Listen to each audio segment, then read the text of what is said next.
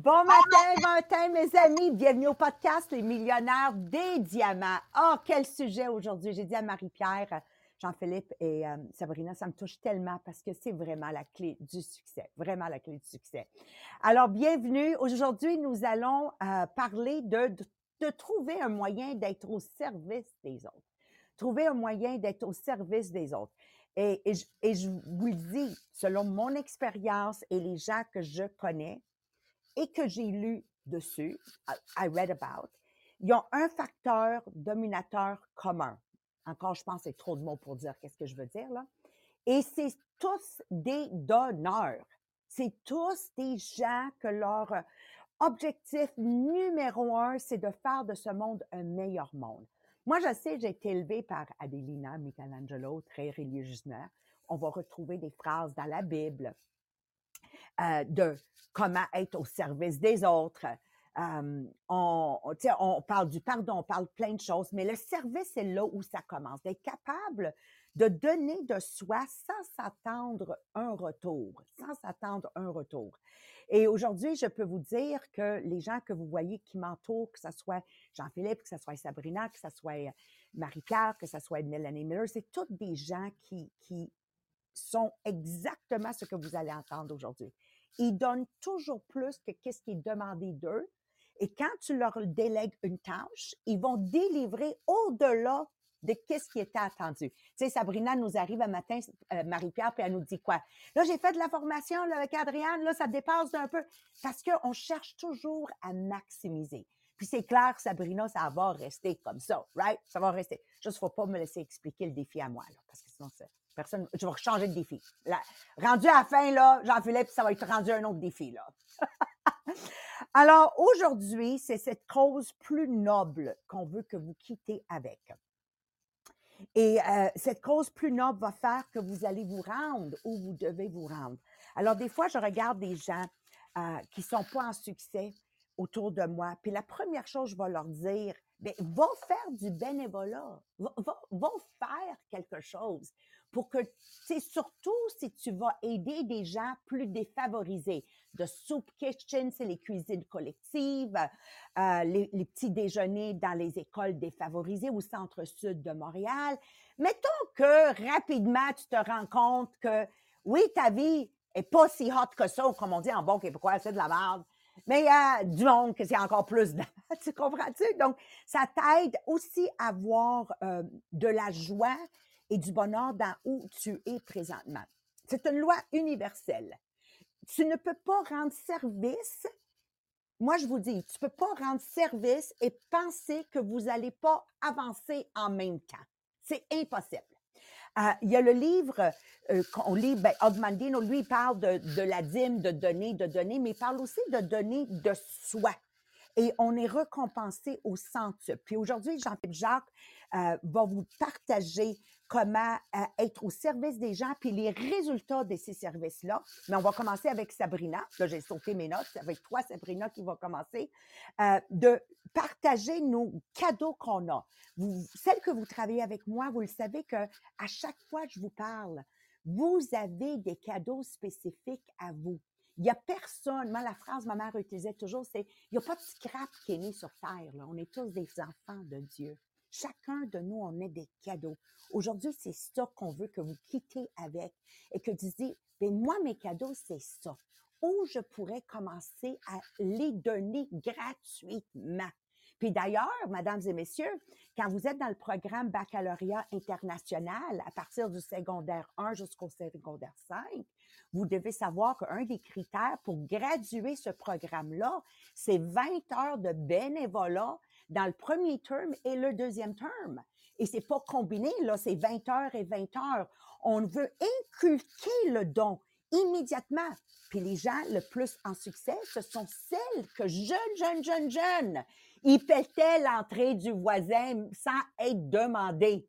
Ils donnaient de soi sans être demandés. Ils faisaient partie d'activités. Donc, quand vous faites des applications à l'université, surtout dans les études de la loi, de l'ingénierie et surtout médecin, c'est pas autant ton GPA qu'ils veulent voir, mais qu'est-ce qu'ils veulent voir? C'est combien de choses avez-vous faites sans paye? Est-ce que vous le savez, ça, la gang?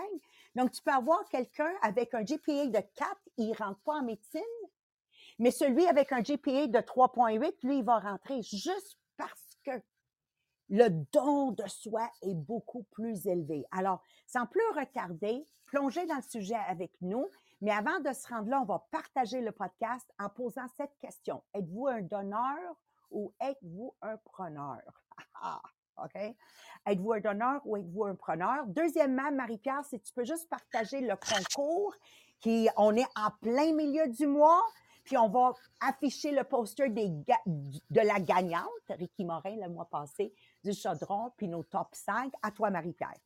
Oui, donc tout le long du mois d'octobre, dans le fond, à chaque fois que vous allez contribuer sur le groupe Facebook Les Millionnaires des Diamants, le groupe inspirationnel, vous allez être dans un tirage. Ce mois-ci, on va faire le tirage de la doudou, Les Millionnaires des Diamants, donc la grande doudou. Et ensuite, on va avoir aussi, dans le fond, nos top 5 qui sont les personnes qui vont avoir contribué le plus sur le groupe, qu'eux vont avoir automatiquement la tasse à latte, donc avec le logo en pattern qu'on appelle des Millionnaires des Diamants. Et c'est sûr que comment on fait pour contribuer? On va aller publier sur le groupe, on va aller commenter sur le groupe, on va aller mettre des réactions sur les différentes publications sur le groupe et inviter des gens sur le groupe. Donc, c'est les 4 façons que vous allez accumuler le plus de chances dans le tirage et en même temps pour être dans le top 5 pour avoir droit à la tasse. Merci, Marie-Pierre. Et encore une fois, une autre façon de contribuer, vous êtes en train de le faire, que vous faites partie des top 5 ou pas, mais vous faites partie d'un groupe VIP de quelqu'un, n'importe quel groupe, là. C'est gratuit, right? Pour de l'information sur, moi, c'est tous les sites de Pog et de Frenchie, right? Mais est-ce que vous donnez au moins un pouce, un cœur, you know? Tu as trouvé quelque chose d'intéressant, puis tu as dit, oh, ça serait bon sur ce groupe. Like, aujourd'hui, contribuer est rendu tellement plus facile qu'autrefois. Il y a tellement de façons de le faire. Vous écoutez le live Cuisine en famille de Sabrina, allez commenter. Like, tu l'as vu, pourquoi t'es passé incognito? You know, est-ce qu'elle peut savoir qu'au moins tu as scrollé puis que tu l'as vu? Donc, il y a beaucoup, beaucoup de façons d'être généreux. Entre autres, sur notre groupe à nous, les Millionnaires des Diamants, je veux dire un immense merci à Mathieu religieusement, Lise religieusement. On a Ricky, vous êtes plein de monde à contribuer. Demain, on va vous parler des top 5, mais moi, je vais faire une liste, Marie-Pierre, là, de tout le monde qui contribue, you know? Tout le monde. C'est juste incroyable l'impact que vous avez quand vous êtes généreux de vous-même et vos cadeaux, parce que chacun de vous, vous vous spécialisez dans quelque chose. T'sais, on va se le dire, Jacqueline Stockley, c'est les vidéos. Danny Chatran, c'est les posters. Like, chacun, vous avez une spécialité. Donc, sans plus retarder, over to you, Sabrina. Merci, Maria. Merci, Maria. Et justement, c'est là que ça nous permet de découvrir dans quoi on est bon puis qu'on pourrait partager ça. Parce que, premièrement, de savoir, est-ce que tu as des causes autour de toi que tu aimerais supporter, aider? As-tu quelque chose qui te touche particulièrement, mais que tu le sais pas, mais que dans le fond, là, il y aurait besoin de toi? Il y aurait besoin de toi. Moi, je vous donne un exemple. Effectivement, moi, je cuisine pour le club des petits déjeuners de l'école de ma fille à tous les mois. J'ai pas la disponibilité pour être là tous les matins pour aller servir les déjeuners, mais moi, j'ai l'efficacité en cuisine que je peux partager. Donc, ce que je fais, c'est qu'une fois par mois, on va cuisiner des grandes quantités qu'on congèle. Et ça j'ai fait ça pendant 1 an l'année dernière. C'est parti d'une question de Sabrina, t'accepterais-tu de faire des ateliers de cuisine avec les enfants? Aurais-tu cette expérience-là? Puis là, moi, je suis partie à rire, hein? Je cuisine en live avec des enfants depuis 4 ans. Puis là, ouais, mais tu serais-tu capable d'en gérer un groupe de 8? Non, mais c'est parce que j'ai enseigné à 30. Fait que vous comprenez que j'avais l'expérience de vie pour venir aider à cet événement-là. Mais là, après ça, ils ont dit, d'abord, tu nous aiderais-tu à cuisiner 1 fois par mois? T'aurais-tu une demi-journée par mois? Et oui, j'ai mis à mon horaire cette demi-journée-là par mois. Et quand on fait ça, autant pour l'organisme qu'on aide que pour nous, ça apporte. Parce que moi, ça m'a permis de créer des liens. Ça m'a permis de développer des conséquences, pas des conséquences, mais des compétences. Moi, faire un déjeuner, parce qu'on a décidé de faire un déjeuner cabane à sucre pour 120 personnes. J'ai jamais calculé ça, les portions pour 120 personnes, là. Mais j'ai développé cette compétence-là. Tu sais, vous comprenez? Donc, c'est quand même, c'est toujours un gagnant-gagnant. Puis ce matin, quand j'essayais de penser à c'est quoi plein de formes de bénévolat qu'on peut faire, parce que, tu sais, on pense souvent aux organismes, mais quelles sont toutes les formes de bénévolat peut-être liées à vos compétences à vous que vous pouvez faire? Puis là, mon chum, il me regardait, puis il est parti à rire. Il dit, t'as été juge de patin pendant 15 ans? Genre, ben oui, c'est vrai. J'y avais pas pensé. Parce que oui, en tant qu'ex-patineuse, ben, on a deux choix souvent. Si on veut redonner au sport, on devient entraîneur. Ça demande une implication de 2, 3, 4 fois par semaine d'être à l'aréna. Et on est payé. Ou on devient juge. Ça, c'est du bénévolat. Tu choisis les compétitions que tu juges, mais s'il n'y a pas de juge, il n'y a pas de compétition. C'est aussi simple que ça. Et ça, je l'ai fait pendant 15 ans. Mais ça m'a permis de vivre des expériences que je n'avais pas vécues. Moi, j'étais allée juger à Saskatoon.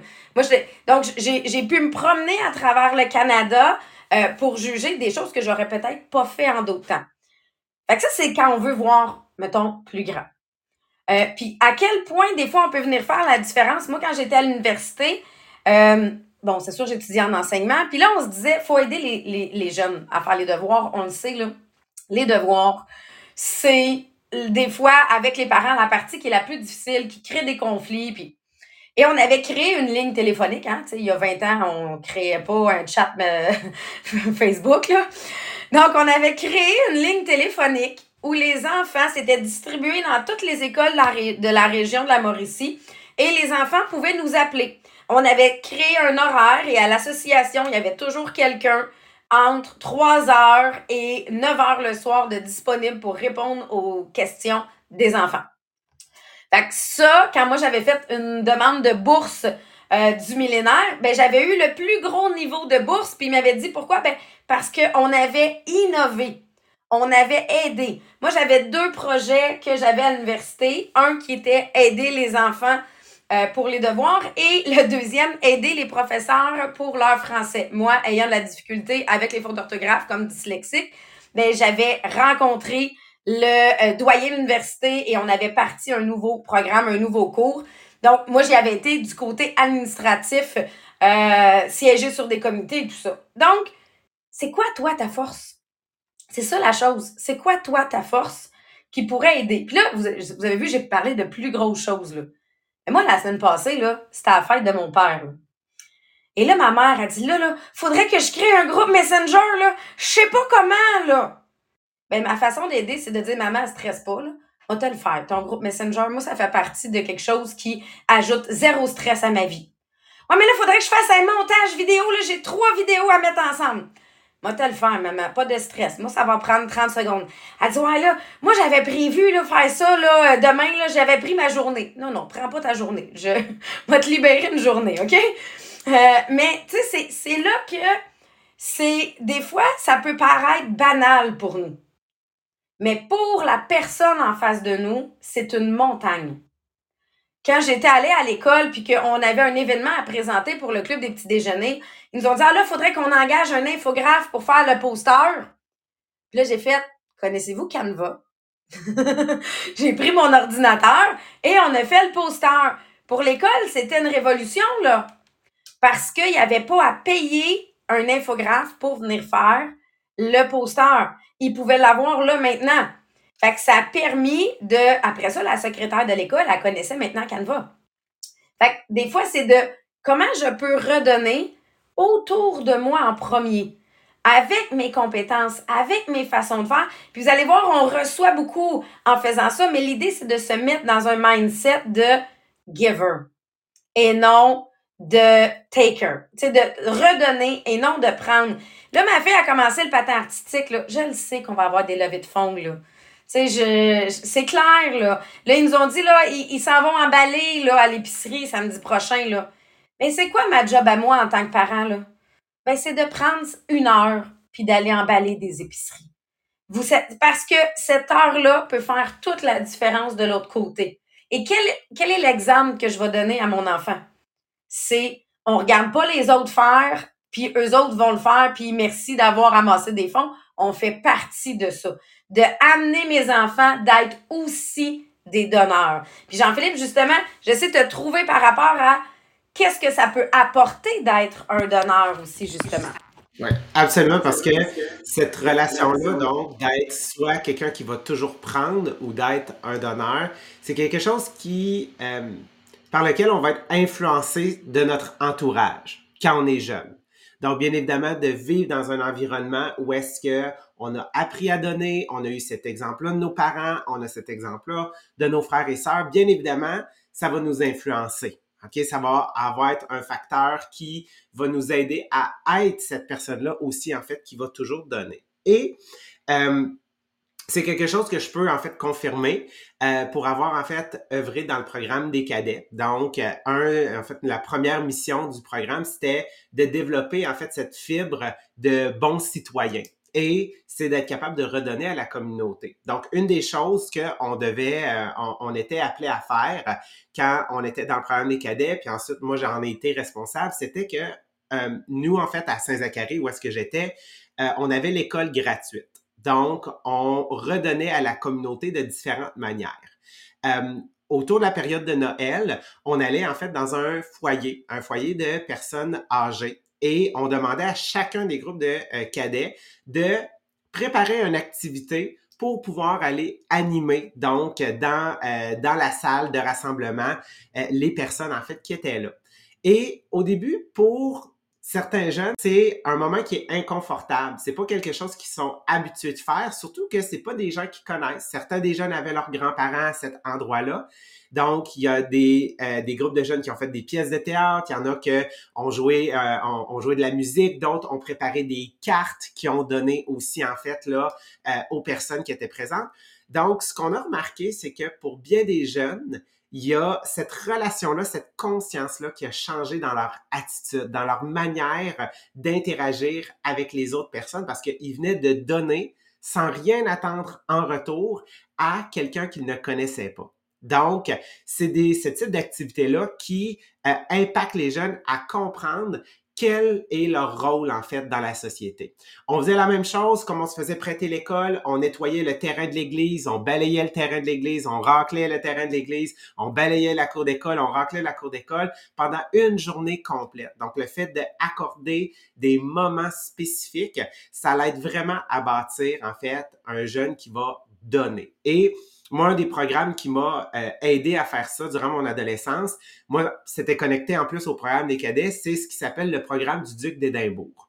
Donc, ce programme-là est un programme qui est offert exclusivement aux adolescents, dans lequel il y a différentes sphères que les jeunes doivent développer. Donc, il y a le service communautaire, développer une habileté, la condition physique, le voyage d'aventure et avoir un projet, en fait, où est-ce qu'ils sont rassemblés avec des jeunes qui ne connaissent pas. Donc, ce programme-là est un programme qui est orienté sur le fait de bâtir un citoyen qui est un donneur, donc de quelqu'un qui veut offrir, en fait, à sa communauté. Et qu'est-ce qui est merveilleux, c'est que quand on bâtit ça, lorsque on est jeune, bien évidemment, ça va influencer aussi les endroits où est-ce qu'on va œuvrer dans le domaine du travail plus tard. Donc, quand on choisit une compagnie, on choisit un endroit qui offre un service ou un produit qui aide réellement les gens dans leur quotidien, bien, on le sait que c'est des business qui vont prospérer, mais c'est aussi des business qui véhiculent des valeurs. Et une des histoires qui nous a été partagée, que j'ai absolument adoré dans le livre, c'est l'histoire, en fait, de un café, donc le Dilano Café. Ok, c'est une compagnie de torréfaction. Cette compagnie-là, lorsqu'ils l'ont bâtie, ils ont fait un programme de parrainage. Donc, qu'est-ce que c'était leur programme? C'est que eux autres, ils importaient du café. Donc, pour chaque employé, ils ont décidé de parrainer un enfant dans un des pays où est-ce qu'ils importaient le café. Donc, le Guatemala, le Costa Rica et la Colombie. Donc, pour chaque employé, donc, au départ, c'était une petite compagnie, il y était 50, il y était 100, ça l'a agrandi. Donc, à chaque fois qu'il agrandissait, il parrainait un nouvel enfant. Donc, chaque enfant était parrainé, était pairé, en fait, avec quelqu'un de la compagnie, où est-ce que cette personne-là envoyait une carte pour la fête de l'enfant, envoyait une carte, en fait, pour le moment des fêtes. Donc, vraiment dans le but de bâtir cette relation-là, donc de générosité. Et dans le fond, la compagnie, elle, en plus de ce parrainage-là, elle donnait 35 par mois à la famille de l'enfant. Fait que imaginez, pendant toutes ces années-là, 35 par mois à chacun, un jeune, en fait, qui est parrainé, quel impact est-ce que ça peut avoir? Et quel impact ça a eu, en fait, cette générosité-là, c'est que à un certain moment, il y a une cliente, une future cliente, une cliente potentielle qui est arrivée voir la compagnie parce qu'elle, elle voulait acheter le café pour pouvoir le mettre dans son entreprise à elle. Et elle s'est promenée dans la compagnie où est-ce qu'ils étaient et elle a vu les photos des enfants puis elle a posé la question, pourquoi tous ces enfants-là? OK? Qu'est-ce qu'ils ont? Et là, ils ont expliqué le programme de parrainage, qu'ils ont autant d'enfants qui est parrainé que le nombre d'employés. Et sans même avoir goûté le café, sans même avoir testé le café, elle a décidé de faire affaire avec eux pour sa compagnie parce que c'est une valeur, c'est un programme, en fait, qui la rejoignait. Donc oui, quand on donne, OK, on n'a parfois aucune idée de qu'est-ce que l'on peut recevoir, en fait, par la suite.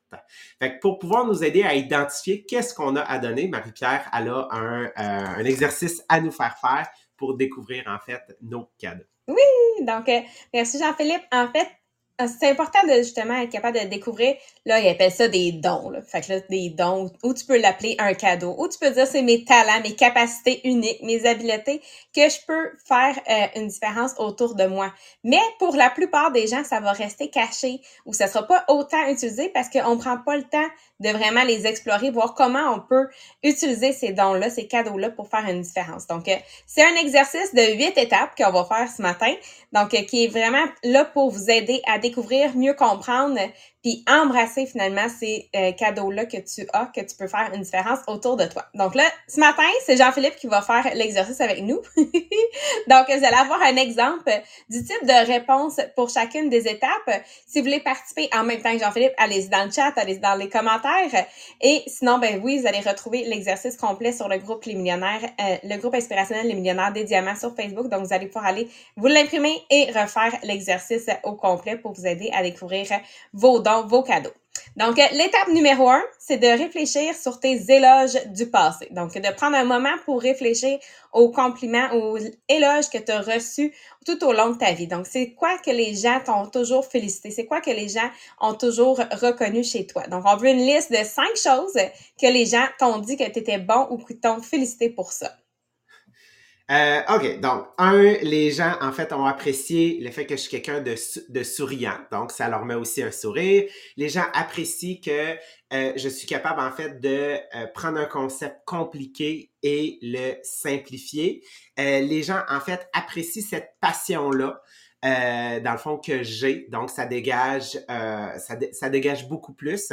Les gens apprécient le sentiment de confiance que je suis capable de bâtir avec eux, donc de les mettre en confiance pour faire affaire avec moi. Et je me souviens plus le 5e que j'ai nommé tantôt. C'est bon. On y va avec l'étape numéro 2. Pas de problème. Donc, l'étape numéro 2, c'est l'exploration de la passion. Donc, on va penser aux activités ou nos passe-temps qu'on aime vraiment. Donc, où que le temps, on se rend pas compte que le temps passe. Il y a un retour de son, Jean-Philippe, chez vous. Donc, l'action, on veut avoir une liste de 3 activités que vous aimez faire, qui vous passionnent vraiment. OK. Je sais pas, il vient de où, le retour de son, par contre? Il rentre dans le Zoom, mais pas dans le Podbean. Mystère. Mystère et boule de gomme. Maria dit, c'est pas moi. Oh non. Pourtant, je suis comme d'habitude. Je sais pas pourquoi. Je m'excuse. OK, c'est bon. OK, là, c'était les activités. Répète la. Ouais, dans le fond, c'est les activités ou passe-temps que le temps passe comme si on s'en rendait pas compte. Parfait. Donc, quand je suis en live, donc quand j'ai la chance, en fait, là, d'expliquer les concepts, quand je suis en train, en fait, de planifier une formation aussi, parce que je dois décortiquer, en fait, les éléments, et quand je bâtis des outils. Donc, comme exemple, la plateforme Teachable, parce que je sais que ça peut être utile à quelqu'un. C'est bon. Ensuite, l'étape numéro 3, c'est d'analyser les défis qu'on a surmontés. Donc, souvent, quand on a nos plus grands défis, c'est là qu'on va être capable de déterminer c'est quoi nos cadeaux qui sont les plus forts. Donc, c'est quoi tes habiletés les plus fortes. Donc, on va réfléchir à des moments dans notre vie où on a surmonté une adversité. Donc, on veut noter 2 défis qu'on a réussi à passer par-dessus. Donc, c'est quoi les forces qu'on a utilisées pour passer par-dessus. Moi, mettons que, on va dire, je travaille en ce moment, c'est que j'ai cette capacité-là de me remettre en question. Donc, dans le but de pouvoir devenir meilleur, dans le but de pouvoir m'améliorer pour, me recentrer. Donc, je pense que ça, c'est une de mes grandes capacités là, en moment d'adversité. Super. Ensuite, l'étape numéro 4, maintenant, c'est de rêver sans limite. Donc, s'il y avait aucune contrainte d'argent, de temps, de responsabilité, qu'est-ce que tu aimerais faire? Parce que souvent, nos rêves vont être liés à nos cadeaux aussi. Donc, là, ça va être de décrire une journée idéale en mettant l'accent sur les activités que tu veux avoir dans ta journée. Moi, en fait, dans ces rêves idéaux-là, avec l'entreprise que j'ai en ce moment, avec le fait de vouloir aussi devenir un investisseur immobilier, je sais que c'est dans le but de devenir multimillionnaire, mais pourquoi? Parce que c'est ce que je veux redonner, en fait, à ma famille. Je veux redonner à mes parents, je veux pouvoir leur permettre d'avoir tous les soins qu'ils vont avoir besoin, je veux pouvoir redonner à ma soeur, à mon frère, parce que eux ont des enfants, donc leur permettre de faire des études sans tracas, de pouvoir les aider, en fait, dans leur quotidien. Donc, moi, c'est vraiment dans cette ambition-là de pouvoir redonner autant à ma famille qu'à ma belle famille. C'est bon ça. Ensuite, l'étape numéro 5, c'est d'aller rechercher des informations du côté externe. Donc là, c'est sûr que souvent, les gens qui sont autour de nous vont voir souvent clairement plus que nous qu'est-ce qu'on a comme cadeau. Donc là, cette étape-là, ça va être d'aller demander à 3 amis proches ou 3 membres de ta famille que savoir selon eux, c'est quoi tes forces, c'est quoi ces dons-là, ces cadeaux-là que tu peux utiliser. Donc là, évidemment, ceux-là, tu as peut-être déjà une idée qu'est-ce que les gens vont dire, mais prends le temps quand même de leur poser la question pour réussir à faire cette étape numéro 5. Ensuite, l'étape numéro 6, ça va être d'identifier les thèmes communs. Donc, quand tu regardes la liste que tu as sortie jusqu'à maintenant, y a-t-il des points communs? Y a-t-il un pattern qui revient toujours? Donc, de mettre en évidence, encercler les thèmes, c'est quoi les forces qui reviennent régulièrement? Pour toi, Jean-Philippe, ce serait quoi? OK, je suis démité. Pour moi, en fait, c'est vraiment la notion d'éduquer les gens, le fait d'expliquer, de leur permettre de pouvoir acquérir, en fait, de la connaissance. Super! Donc, merci Jean-Philippe d'avoir fait l'exercice avec moi, parce qu'après ça, l'étape numéro 7, ben c'est un coup que tu les as identifiés, de décider c'est quoi les actions que tu peux faire, comment tu peux le mettre en pratique dans les prochains jours, dans les prochaines semaines. Et l'étape numéro 8, ben c'est la réflexion. Donc, après une semaine, de prendre un 15 minutes pour réfléchir. Donc, de écrire tes expériences que tu as pratiquées justement ces cadeaux-là autour de toi. C'est quoi l'impact positif autour de toi? Et c'est quoi les défis aussi que tu as rencontrés en utilisant ces cadeaux-là quand tu essaies de les mettre vraiment plus en pratique. Parce que comme n'importe quoi, plus que tu le pratiques, plus que ça devient parfait. Donc, si tu pratiques ces cadeaux-là, ben tu vas devenir encore plus compétent et tu vas pouvoir aider plus de gens finalement autour de toi. Donc, de reconnaître et d'embrasser ces cadeaux-là, c'est juste le début parce qu'au fur et à mesure que tu vas le pratiquer, c'est là que la magie va vraiment se passer. Donc, voilà, fait que j'espère qu'avec cet exercice-là, ça vous aide à prendre une idée de oui, je veux servir autour de moi, mais comment je vais le faire? Mais c'est au départ en choisissant c'est quoi les cadeaux, c'est quoi les thèmes qui sont importants pour toi, puis que tu peux faire une différence autour. Donc, on vous souhaite une belle journée, puis demain, on continue le livre sur la confiance en soi. Bye tout le monde!